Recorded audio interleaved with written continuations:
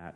But just a reminder, we support a good team of missionaries. Missions is at the heart of what we do here. And if you're interested in learning more about some of those missionaries we support, like Alex and Lynette, we do have a book in the back. It's a prayer guide. You can read about these missionaries and the work that they're doing and just be more in tune to how you can be praying for them. So we are going to get into our message today, our last of our Proverbs sermons this summer. And before we do that, there's a couple other items we can pray for very, very quickly. There's prayers, that wonderful moment as a community, as it come around the needs of those around us. One of them is Peg Thomas had a little fall on her bike yesterday, and little might be understating it. So she is in the hospital right now. She may be watching right now, so we're thinking about you, Peg. She has a broken clavicle and a separated collarbone, from what I understand, and a fractured hip in 3 spots. So, I had a pretty good spill on my bicycle a few years back, and she well outdid me. So, in the competition, Peg, you won. But we'll be praying for her because there's just a long road to recovery with this, and so any ways we can support them, I'm sure that we'll be made aware, and we'll communicate that as time goes on. But also this Saturday is the funeral for Terry's sister, Laura. We had prayed about that a few weeks back, so that will be here at Maple Plain Community Church Saturday at 11. So just another great time to be praying for that family. So pray with me before we start our sermon today on those things. And so, God, we do pray for Peg now and the recovery that's ahead. We are thankful, first of all, that it wasn't worse. It can always be worse in these kinds of situations. So we do pray, though, for the team of doctors that's wondering how to approach this, and it appears surgery isn't an option in some cases. So I just pray, God, that you would heal her through this and in all of this and all of the pain and the hardships and the burdens that come with this. God, would you use these things to bring Peg and Ira closer to you and the team around them and all who are involved? May you be glorified in this, even through the pain and the difficulties. But we just pray for, God, just an absence of that pain and a relief and a rest for Peg in this time. We also pray for the family of Laura and the funeral that's coming up this Saturday.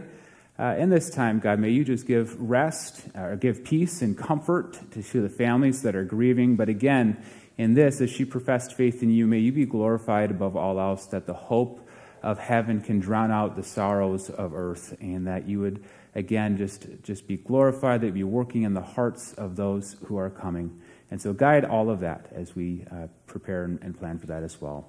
But as we turn our attention to your word, and as we finish up the Proverbs series today, as we talk about work ethic, God, may you just speak to us your wisdom, and may we apply it to our lives and come to a deeper understanding of all that you have for us in life. And in that, God, may we just grow closer to you, to know your heart and in your will, and to live that out. So, God, through this time, just speak through these words and touch all the hearts that are hearing it. And we pray this all in your name, amen. Amen. Well, happy Labor Day weekend to all of you. I'm actually pretty impressed. We have a good crowd here today with, I know, many people out camping and going to the cabin and taking advantage of that 3-day weekend. But I thought it be fitting to talk about work on Labor Day weekend. It's a weekend that's often filled with rest and relaxation, but it's really a weekend that celebrates all of the work in the industry that makes life possible. So no matter what you're doing this weekend, it's possible because of the work of others. But this isn't something that we invented. It's not something that we perfected, but actually work is God's design for the world. It's what he expects of people, and there's a mentality and a spiritual approach to work that God desires for us. He has plenty of wisdom about work, and we're going to be looking at a little bit of that in the Proverbs today. But when we talk about work, we're not just talking about jobs, because there's many here who no longer work, who are retired. There's people in different places of their career paths. Maybe you're deep into a career. Maybe you're just working part-time jobs to make ends meet. Some are high school students who aren't even thinking about a job. But work is something that it's no matter what we're doing. in the home, out of the home, in the schools. It's something we all are expected to do with a certain mentality. That God has specific things for you to do, and He wants you to do them in a specific way. That when we work well in whatever it is we're doing, we can glorify God. And it can be part of our testimony as a believer. And not only affects you, but affects the people around you as well.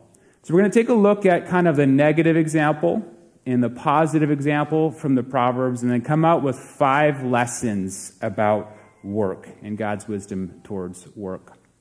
So if you open first to Proverbs 24, we're going to take a look at the negative example here. And there's a word that's used somewhat frequently throughout the Proverbs, and that is the sluggard. The sluggard. We're going to look at the negative example of the sluggard in Proverbs 24, verses 30 and 31. It reads, I went past the field of a sluggard, past the vineyard of someone who had no sense. Thorns had come up everywhere, the ground was covered with weeds, and the stone wall was in ruins. Let's talk first about this sluggard and define what this is.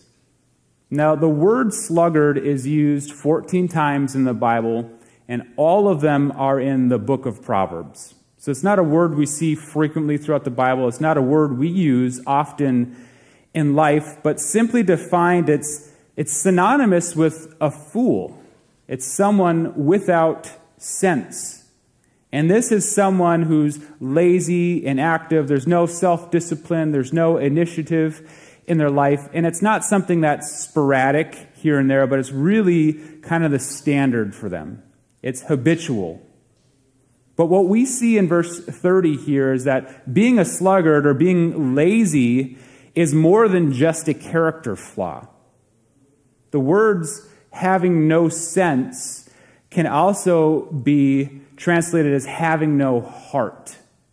And to have no heart in the Bible, especially when you look at the minor prophets, is not a good thing. It means it's someone who is not walking in tune with God. It's someone likely walking in sin, and destruction is probably just around the corner for them. Being lazy in the Proverbs is more than just a character flaw. It's a moral failure.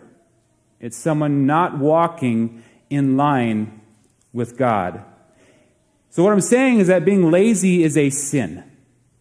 And most sin we think of as the things that we do, the wrong things that we might do. Those are sins of commission. Being lazy is a sin of omission. It's failing to do the things that you're supposed to do. And in some traditions, they have what's known as the 7 deadly sins. Slothfulness is one of those. And to be clear, the Bible says that all sin is deadly. But they call them the 7 deadly sins because these are the ones that have the most destruction in your life. Laziness is something that carries with it great consequence and repercussions. And that's what we see in the second verse we looked at there, verse 31. That lazy people make life really difficult for themselves and those around you. And we see here probably a theoretical example of a farmer in their field. And Solomon walked by and saw the field of a lazy person. To be clear here, the issue is not the field. It's not that it was bad soil or bad seed or bad weather. It's that the one that was entrusted to take care of it was not doing a good job. And the field was illustrating the issues of the problems in that person's heart. And the first thing we see there is that thorns had come up. Thorns had come up everywhere. And this language is really important because it's illustrating the fact that this person's heart was not right with God, and they weren't walking in His plans. And if you go all the way back to the fall, when Adam and Eve had sinned, one of the consequences of that sin was that now the ground would be infested with thorns, and that God's plan was for man to work the fields to get rid of the thorns so the fields could be productive. This again is illustrating that laziness is a spiritual issue, that you're rebelling against God's plan by allowing these things to happen. That it was covered in weeds. And the consequence we see here is that a lazy person has multiplied problems. And if you're one that has weeded gardens, you know the easiest time to pick them is when they're small, before they become a problem. But procrastination only intensifies issues, and it makes problems so big that they're hard to even address. And that the stone wall was in ruins. And often these fields would have walls around them, one as a boundary marker, but also to be a place of protection for the land. And it probably got into ruins because this person neglected basic maintenance of these walls, allowed things to kind of fall apart under their watch. And it kind of brings to mind the modern proverb, an ounce of prevention is worth a pound of cure. Right? Just basic work is going to keep things going. But now it's many times more work to get this done. So the sluggard is someone who walks against God's wills, who intensifies or multiplies their problems, and they allow things to get out of control in their lives, where it not only affects them, but it affects the people around them. It's not instant issues. And it's pleading, Solomon now is pleading with us not to live against God's design because we're creating more problems for ourselves. Because to be lazy is to live in sin.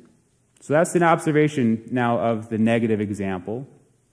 If you go all the way back to Proverbs 6, we're going to see an observation of a positive example, a diligent worker. And here again, he's talking about looking at an ant. Why an ant? Couldn't he talk about any of the subject in his kingdom that were working hard? But I think it's purposeful here because the ant is under God's complete control. That all of nature submits to God and lives according to his will. And so we read now in Proverbs 6, verses 6 through 8. Go to the ant, and this means look at the ant. Go to the ant, you sluggard. Consider its ways and be wise. It has no commander, no overseer or ruler, yet it stores its provisions in summer and gathers its food at harvest. So there's some important observations here we can learn from the ant. One is that they are a self-starter. They show initiative and they have the self-discipline to do things without being told or forced to do them. They have no commander, no overseer or ruler. Now, a sluggard, a lazy person, is going to have to be poked and prodded. You're going to have to beg with them to do something and maybe even threaten them for them to get things done. But the ant is one who sees what needs to be done and does it. That's God's wisdom for our lives, is doing what needs to be done without being forced to do it. And it also means planning ahead, doing the work that's needed even beyond today, to store provisions in the summer. Now, we often live under the temptation of procrastination. And the old adage for the procrastinator is, why do today what I can put off until tomorrow? And I know in college I struggled with that, where I'd wait until the last possible minute to get my homework done. But Proverbs says that wisdom is doing things at the right time, ahead of time. And this will multiply your results. It says in another part of the Proverbs that a sluggard begs for food at harvest because they didn't plow at planting time. And so a lazy person brings burden to other people. And you might say, why does your lack of planning constitute my emergency? God says that wisdom is planning ahead and working at the right time. And finally, it's really being diligent with the time you have, gathering food at harvest. You've probably heard the expression, make hay while the sun is shining. And that means there may be times in your life where you have to go above and beyond because the opportunity and the time is now. If you've ever known a farmer at harvest time, they don't have the ability to take a vacation or to take a break or to say enough is enough. They work until the work is done. And you'll see them harvesting their fields overnight and doing whatever they need to do to capitalize on all of the work that they've put in. Wisdom is knowing what needs to be done and doing it at the right time and with the right amount of effort to get it done. This is the kind of work ethic that Christians should possess. So we're going to talk about 5 quick lessons as we go through the rest of Proverbs. I want you to open back up to Proverbs 24. And wisdom is seeing these examples, observing these things, and then learning from it. Now, after he went past the field of the sluggard, he wrote in Proverbs 32 that I applied my heart to what I observed and learned a lesson from what I saw. And he gives us the first lesson here in Proverbs 33 and 34.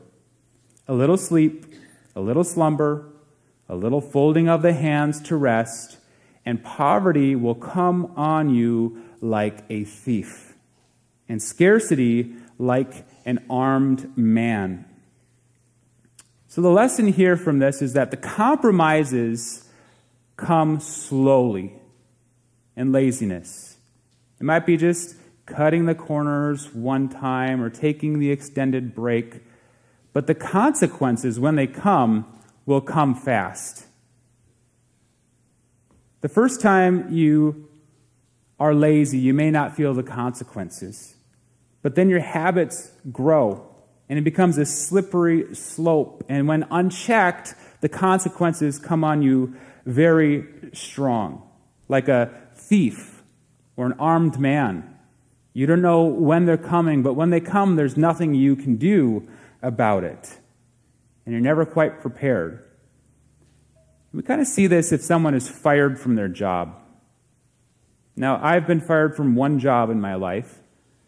I was 12 years old. It was enough to teach me a really valuable lesson, though. And our neighbors needed help raking their leaves for the fall.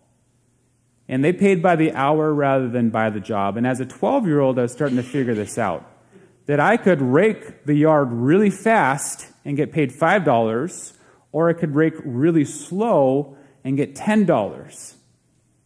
And so time after time, I was getting slower and lazier in my work. The problem is my brother was also doing it, and he is much faster than me. And it wasn't long after a few weeks, they started only asking my brother to rake the leaves and not me. And it took me quite a while to realize that I had just been fired from my first job. But that's how it started, is I just slowed down a little bit each time, thinking I'm not harming anyone, and I'm just kind of gaming the system here to get extra for myself. But when the consequence came, it came fast.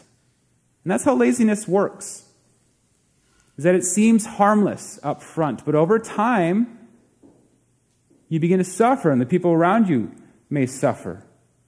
Because we've also talked about in this series that your work ethic and your life status, your financial status, are absolutely related to one another. That lazy hands make for poverty, but diligent hands bring wealth. And it doesn't mean that if you're poor, that you're for sure lazy, or that if you're wealthy, that you're for sure a diligent worker. But for the most part, they are very related to one another. And so if you work hard, good things will come. If you're lazy, consequences will come. And when they come fast. That's the first lesson. Now we're going to stick in Proverbs 26 for the rest of it, if you just flip forward a little bit. We see 4 verses in a row about the sluggard, and all of them give us good lessons about laziness. 26:13 says that a sluggard says, "There's a lion in the road, a fierce lion roaming the streets." So the lesson here is that you can always find an excuse to avoid doing the work. And lazy people will find them. And oftentimes, as you read through the Proverbs, you know that they use humor or extreme examples to kind of make a point, and we're getting a multi-pack of them here. But this is showing someone that's gone down the slippery slope of laziness to the point of just making things up to get out of work. So we're not talking about real excuses here, being sick or having a legitimate disability of some time or bereavement from someone who passed away, but these are illegitimate excuses, and the person making them knows it. And this is ungodly. This person is saying there's just too much danger out there for me to get out of bed. What if something happens? I'm more safe staying here. So they guise this under the idea of self-safety, that I'm making the wise choice, but it's really just a poor excuse. And people who kind of adapt this mentality of always finding a way to get out of the work are usually doing more work to get out of the work than just doing the work. But in their minds, these thin excuses become legitimate to them. Now, when I was in college, I had the opportunity to go to the Carver County Fair to represent Crown College, a Christian university. And it was interesting because there they placed us right next to the table of the Temple of Eckankar, which, if you know them, they're kind of a New Agey cult based in Chanhassen. And I had some really interesting discussions with the people there. It was kind of slow. But one lady I remember, her story will always stick out to me because they believe in a lot of different things. I'm not even sure they know for sure what they believe in, but it's basically everything. And she believed that nature can speak to you at any moment. And one day she was going out the door to work, and the frogs were kind of chirping in the swamp around her. And she decided that the frogs were telling her that she needed to stay home from work that day because she was too stressed. And so she calls the boss and says, "The frogs told me to stay home from work today. They're speaking to me, and so I'm going to stay home." And she went out, as she says, on the front step and said, "Thank you, frogs, for this." Now, I always wondered where she worked and for how long, and what her boss thought about that. But the reality is that when you're looking for an excuse to avoid the work, you will find it. There are endless excuses in the world to avoid work. And at times we have people come into the church here who are looking for material needs or help and assistance. And I remember, one person saying, I need a job. And it's like, are you Maple Plain here? Yes, I need a job. It's like, well, Holiday was hiring. I saw a sign. Well, I can't do a gas station because of the fumes. Okay, well, Subway, I won't do fast food again. Blackwater, no. And it's just like thing after thing is like, I can't do that kind of job. And what we see here through excuses is what's known as self-inflicted poverty, where the opportunity to work is there, but you can find every excuse to get out of it. Excuses can come in many forms, but the Christian knows you need to avoid making them. Be willing to do the work that is needed. And go to the next verse, and we're going to get our third lesson today. It's to find a proper balance between work and rest. And verse 14 says, "As a door turns on its hinges, so a sluggard turns in his bed." Again, kind of humorous language, but it's just the idea that they're revolving in their bed over and over again. They might wake up just enough to flip over and sleep again. Now, rest is good. Sleep is good. These are all parts of God's plan. But this is another example of Satan using what is good and twisting it in the wrong way toward evil. And there's some who just can't seem to peel themselves out of bed before noon each day, and they'll snooze their alarm for 3 to 4 hours at a time. Wisdom is knowing when enough rest has happened, and then having the diligence to go do the work. Next verse, we'll get our next lesson here. Verse 15 says that a sluggard buries his hand in the dish and he is too lazy to bring it back to his mouth. Again, there's this person that's just sitting at the table. You'd assume the food was brought out to them, and they're too lazy to even feed themselves. And our lesson here, as we observe people who are lazy, is be willing to at least help yourself. Now, we all have the opportunity to help many people around us, but if you're not willing to at least help yourself, then you've reached a level of laziness that is hard to come back from. Some people in life need to be metaphorically spoon-fed in everything they do. And here we see an example of someone who needs to be literally spoon-fed to eat. And some situations are really frustrating to watch. Where you're seeing these things play out and say, could you at least do something and just make a little bit of effort? But some people really struggle with this, where it's pulling teeth with them to even do the most minimal of things. And what I see here exemplified in this verse is the end or the bottom of the extreme slippery slope of laziness, that people would rather starve than even pick their hands up to the plate and feed themselves. Be willing first to at least help yourself, because compromises into laziness can bring you even here. And the last and the final lesson today, as you go to the next verse, is the power of self-delusion when it comes to laziness. You keep an honest view of your work ethic.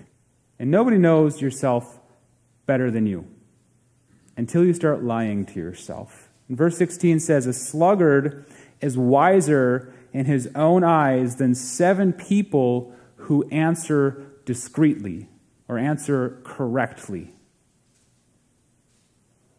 In the best case scenario in our own minds at least, is if we are lazy, we convince ourselves and others that we're not. That's the best case scenario in our minds, but what the Proverbs is saying is that is more destructive than anything. The verse before this little section, verse 12, says, do you see a person wise in their own eyes? There is more hope for a fool than for them. And there's many ways people try to convince themselves they're not lazy when they actually are. And it might be through comparison of, I haven't had a job for 5 years, but at least I'm not living in my mom's basement. There's always someone who could be more lazy than you. There's always someone harder working than you too. But comparison is one of those things that has no value. Know yourself. It might be blame and excuses of others. Of, my boss is just really bad, or, my knee has just hurt this long, I can't do anything. There's always an issue of everything else around them except themselves. And so they become wise in their own eyes and self-justified. Or maybe it's just an exaggeration of maybe you do a little, but in your mind you've made it into a lot. Nobody understands how much I do, and I'm so underappreciated for all that I do, and in reality it may not be much. The point here is that self-delusion is a powerful tool. And many actually begin to believe their lies as truth. Know yourself. Be honest about what you're really doing. Laziness is destructive. All sin is destructive, but laziness especially is destructive. And more than just being embarrassed from being lazy is that you can be deceived by yourself. And it brings unnecessary burdens and difficulties to yourself, the people around you. You become a drain on your family and society. And if you're delusional about it, you'll never accept reality. Have a healthy view of your work ethic. Now, that was just a taste of what the Proverbs say. But the point we walk away with here is that work, how we view work, is absolutely important to us as Christians. It's part of our faith. It's part of our testimony. And God calls us to work well. but we also have to understand who did the real work here. And that's what separates Christians from every other major religion, is that we understand that no matter how much we do, even the most excellent and the most praiseworthy things, that it's not necessary for our salvation, that Jesus had done all of the work necessary for us on the cross. Now, we should be the most desirable employees and spouses and volunteers and civic leaders. Those looking for workers should be coming to the pastors and saying, let me get more of those Christians who do such a good job working. But we don't do it for us. We do it in thanksgiving and gratitude to the one who's already done it all. And that's the true wisdom about work, is being mindful of Jesus, who's already done the most significant work for us. That's what we're going to transition to in our time of communion today, as we understand and remember the work that he did for us, that Jesus didn't need anyone poking and prodding and pleading for him. None of us asked Jesus to die on the cross for us. He did so willingly and no obligation. He did it out of love. That the Bible says in 1 John 4:10 that this is love, not that we loved God, but that he first loved us and gave his life for us as an atoning sacrifice. And he did so completely. He didn't go halfway. His sacrifice was more than enough to cover any sin of any person and pay for it in completion. That we cannot add to that, we cannot subtract to it. Christ's work on the cross was all that was needed. And he did not stop until it was finished. And when he said, "It is finished," it was truly finished. We remember the work that Jesus did on the cross for us. We read in Hebrews 10, verses 12 to 14, that when this priest, Jesus the great high priest, had offered for all time one sacrifice for sins, he sat down at the right hand of God. He rested, because all the work that was ever needed to be done was done. And since that time, he waits for his enemies to be made his footstool. For by one sacrifice, he has made perfect forever those who are being made holy. The work of Christ on the cross far outdoes anything we could ever do or imagine to do. Wisdom is knowing first that all of the most necessary work has already been done. And now we work in response and gratitude and thankfulness for everything God has given us. That's what we remember in our time of communion here, is the sacrifice of Christ on the cross. Now, if you're new here today, just a little bit about communion, why we do what we do, how we do it. This is something we do regularly. We do it monthly because Jesus instructed us to do this as we gather. We do it to celebrate among believers. And so this is for anyone who professes faith in Christ. You don't have to be a member here of any kind. So even if you're visitors with us this week, and if you profess faith in Christ, this is for you. And this is also symbolic. This is something that represents the blood and the body of Christ. It's a tool used to point us to the ultimate sacrifice of Jesus. We also understand that this is a humbling moment to think about what Jesus did. The death he died for us, so undeserving of this. It should be a moment that truly humbles us. And it's a moment that brings us to a place of just saying, thank you. Thank you, God, for all you've done. And so we take a moment of silence just to examine ourselves and to prepare our hearts for this. And this is a time for you just to talk with God, to maybe confess sins in your life. Maybe there's something you've done. Maybe there's something you failed to do, and you need to come right with God. Maybe it's a time you just say, thank you, God, for all you've done. But this is a time just for you and the Lord in silence to examine your heart and to prepare yourselves for communion. Let's take that moment together.